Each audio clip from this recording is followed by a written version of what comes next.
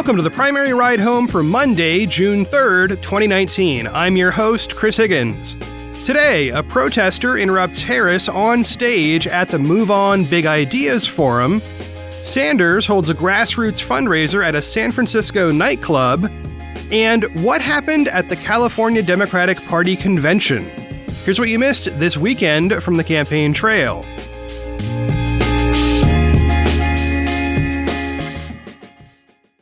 Okay, to open the show today, let's review a notable and frankly pretty scary moment from Saturday. During the Move On Big Ideas Forum in San Francisco, Senator Kamala Harris was interrupted by a protester. So let me set the scene. Harris is on stage. She's talking about her equal pay initiative with two moderators, Karine Jean-Pierre, who is Move On's Chief Public Affairs Officer, and Stephanie Valencia of Equus Labs.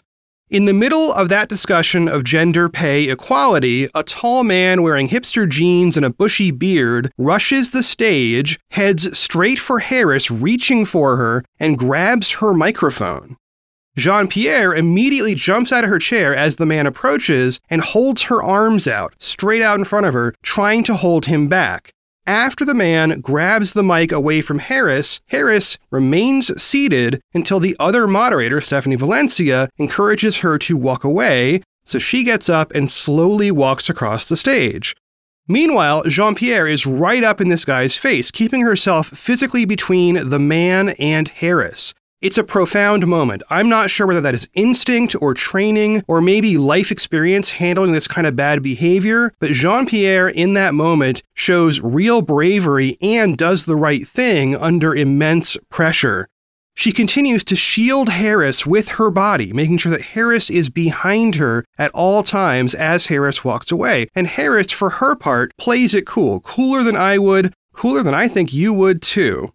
So the guy tries to launch into his rant, which he starts by describing as a bigger idea. Let me just briefly reinforce the facts here. A white man jumped onto the stage and grabbed the mic from a black woman while she was discussing gender pay equality in order to rant about a topic that he thought was more important.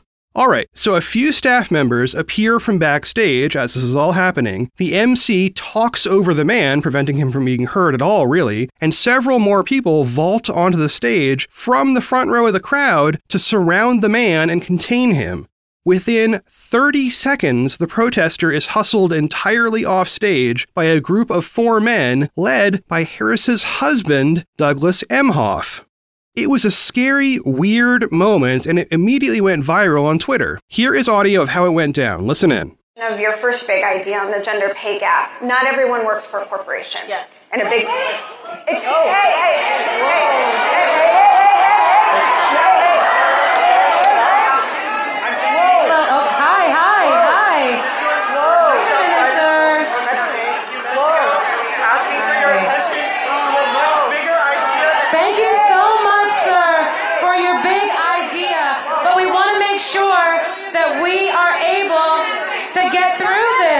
On Twitter, Politico reporter Christopher Catalogo followed up with the protester outside. I'm not going to repeat the guy's name here. Reading from the tweet, quote, "He's trying to bring more attention to the mass extinction of animals. He is not being charged with a crime," he told us, adding that the Move On security crew was cool about it. End quote. Let me tell you, the reaction online had 3 key components. 1, people praised Jean-Pierre for doing an incredible job. 2, they called on Move On to sue the guy and improve their security. No news on that yet. And 3, they pointed out the gender and racial components of this whole incident. And more on that in a moment. But first, I want to play for you what happened next, because I haven't seen many outlets report on that part. So let's listen in. I'm going to cut this off after the beginning of Harris's answer. There's a link to that full video in the show notes. But just listen to how quickly this gets back on track and how Harris gets right back into answering questions. Listen in. Hey, folks, it's okay. People have their own big ideas. They have their own big ideas. Yeah. But we also want to make sure that we are being respectful to our folks that have come here to speak to us. You just got to be respectful to all the folks that are coming out here. Yeah, we want that respect.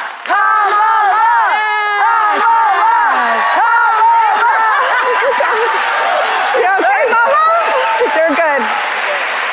I'm good. We need a mic for her. We need a mic. I'm good. It's all good. All right. Don't worry. I'm so sorry about that. No, please. All right. Give it up. Give it up for Senator for California. You're good. Good. You had a question, and I want to answer. We do have a question. Yes. Big ideas for him. Yes. Okay, we're going to actually go to a Move On member question, which is from Ryan from South Carolina, who asks, what steps would you take to gain and protect the rights and lives of all LGBTQ people? It's Pride Month here in San Francisco. It's really important with conversion therapy gaining momentum in evangelical churches and that conversation taking on more of a national conversation and the continuing rise of the murders of the transgender community, and given vocal critics of the Equality Act, what would you do to protect current and future generations of LGBTQ Americans across the nation? Yeah, that's a great question. And first of all, I'm acutely aware of it. Even when I was Attorney General of California for 2 terms, we published the hate crime statistics every year. And the level of hate that has resulted in acts of violence and sometimes lethal in proportion is not only unacceptable, but is something that we all need to be aware of in understanding that these forms of hate are very real. Yeah, so by my count, that is roughly 90 seconds from the appearance of the protester in the first place through getting him off stage, resetting the stage, Harris requesting a mic, getting a mic, and then asking the moderators for the next question. And then she comes back immediately with a detailed response based on her experience as DA of San Francisco and AG of California in 90 seconds. Okay? Meanwhile, on Twitter, Joy Reid wrote, quote, reworking tomorrow's show a bit. We need to talk about the invasion of these women's physical space. End quote. CNN correspondent Kyung La wrote this on Twitter, quote, Cory Booker says this to me about the Kamala Harris protester. I'm really hoping that we see Secret Service and others begin to step in, because that really could have been a horrifying moment. Kamala's like a sister to me. I love her, and that makes me very upset. End quote. Booker went on for several more tweets, and there's a link to all that in the show notes too, but you get the point. To round out this story, I want to read a brief tweet by Emhoff, again that's Harris's husband, who helped restrain the protester. After the incident, he posted a picture of him with Harris, and in it he's wearing one of her campaign t-shirts. He wrote, quote, thanks for all the kind notes. We are good. I love Kamala Harris and would do anything for her. Heart emoji, end quote.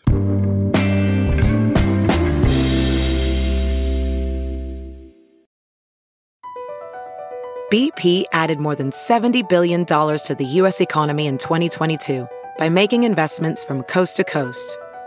Investments like building charging hubs for fleets of electric buses in California and starting up new infrastructure in the Gulf of Mexico.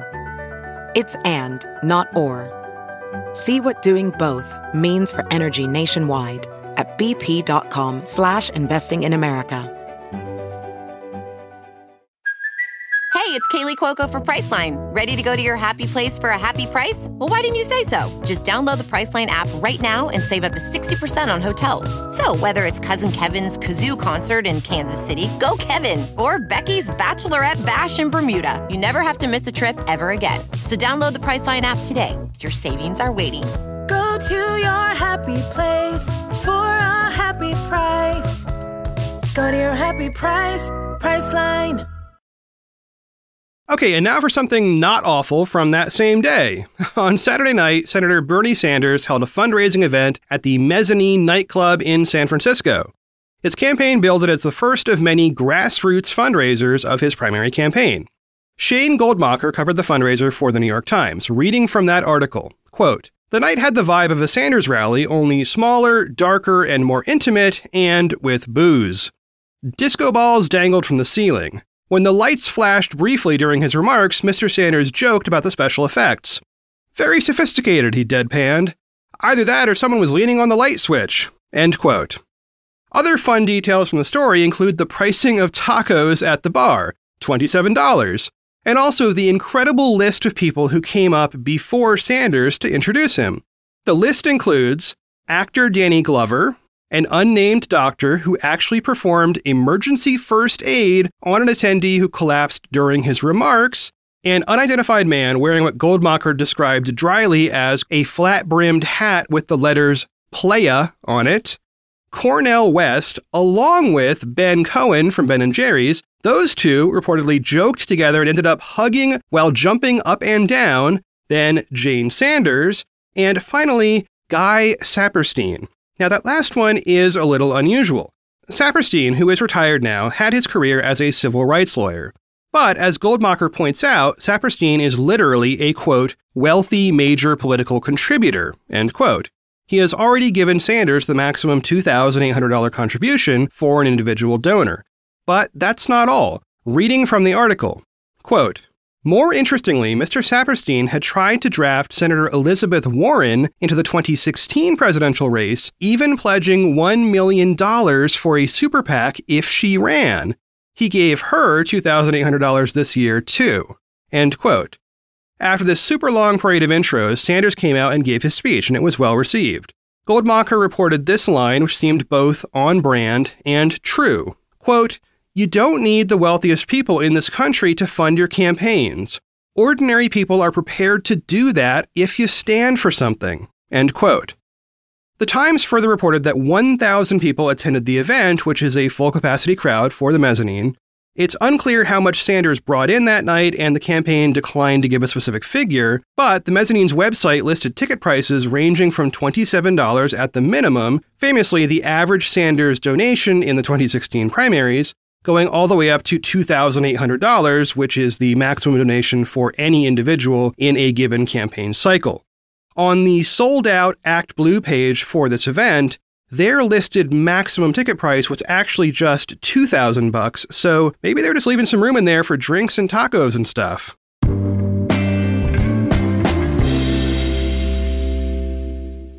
Over the weekend, the Democratic Party of California held its convention, and 14 of the major candidates showed up. That's mainly a reflection of how important California has become since it moved its primary up to Super Tuesday in early March. Before that change, most candidates would likely have spent this weekend in Iowa, skipping California for now. But clearly, California was the place to be over the weekend, with one notable exception, a high-profile candidate who chose not to show up, Joe Biden. California and the other Super Tuesday states will come after Iowa, New Hampshire, Nevada, and South Carolina hold their caucuses and primaries.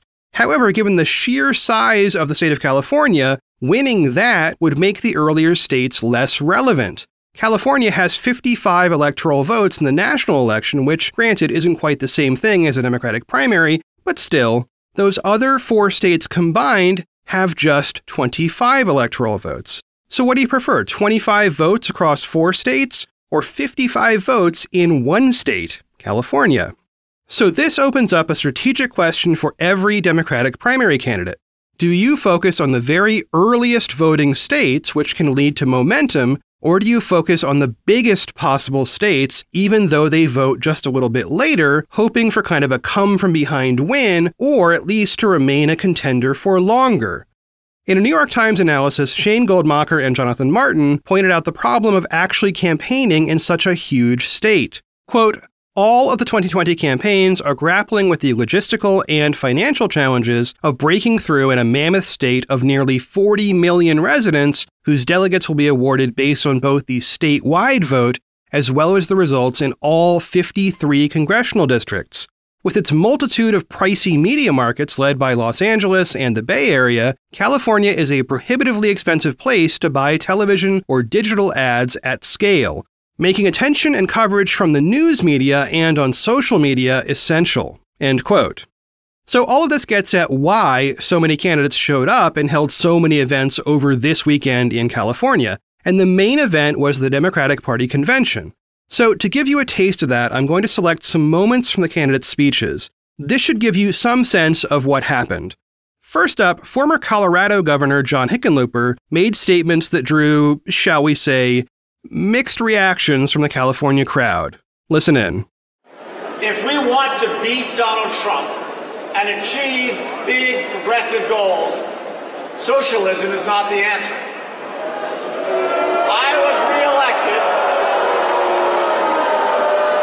reelected in a purple state in 2014, one of the worst years for Democrats in a quarter century. If we're not careful, we're going to end up helping to reelect the worst president in American history. We shouldn't try to achieve universal coverage by removing private insurance from over 150 million Americans. We should not try to tackle climate change by guaranteeing every American a government job. Hold on. As the Democratic Party, we have to create a vision for this country. I want to give Americans a reason to look forward to tomorrow. As president, I will make health care a right, not a privilege, with a real public option. I will tackle climate change with a laser focus. I will once and for all take on the NRA and have universal background checks on all gun sales. Yeah. Now, for what it's worth, all the other audio from all the recordings I've heard, aside from that Hickenlooper thing, has a ton of echo, but it is still intelligible if you pay attention and maybe rewind it back if you miss something. But for those of you listening to this podcast at a higher speed, like 2x or 1.5x, you might want to slow down, or a lot of these clips will just sound super trippy, so your choice. All right, the themes common to most of the candidates' speeches were a desire to defeat Trump, of course, an appeal to Californians specifically, which differed a whole lot from person to person, and, by the way, Harris is a sitting senator from California. And last, a bunch of digs at Joe Biden, who wasn't there but still remains at the top of the Democratic primary polls. Okay, so Elizabeth Warren got a huge response from the crowd when she came in. She walked in to Dolly Parton's hit song 9 to 5 and proceeded to tell the audience that she had a plan to win. She then laid out a clear argument that got at two things. First, wealth inequality, and second, Joe Biden.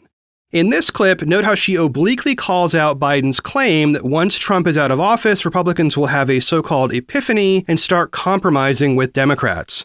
Listen in. For decades, the entire structure of our system has favored the rich and the powerful. Pick any issue you care about, and it is painfully obvious. Tax loopholes favor the richest people and the biggest corporations. Environmental regulations benefit drillers and polluters.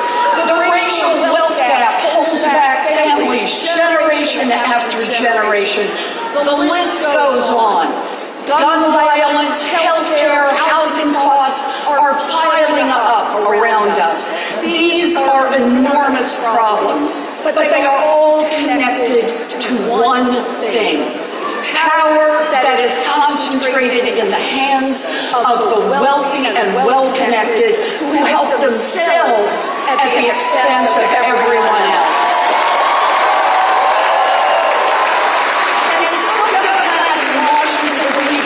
Changes we can get are tweaks and nudges. If they dream at all, they dream small. Some say if we all just calm down, the Republicans will come to their senses. But our country is in a time of crisis. The time for small ideas is over. And Beto O'Rourke also received lots of cheers for showing up and speaking in a mixture of Spanish and English. That gets to the large Spanish-speaking population of California. What I'm about to play is the very first thing he says upon taking the stage. Listen for the cheers from audience members who clearly speak Spanish. Listen in.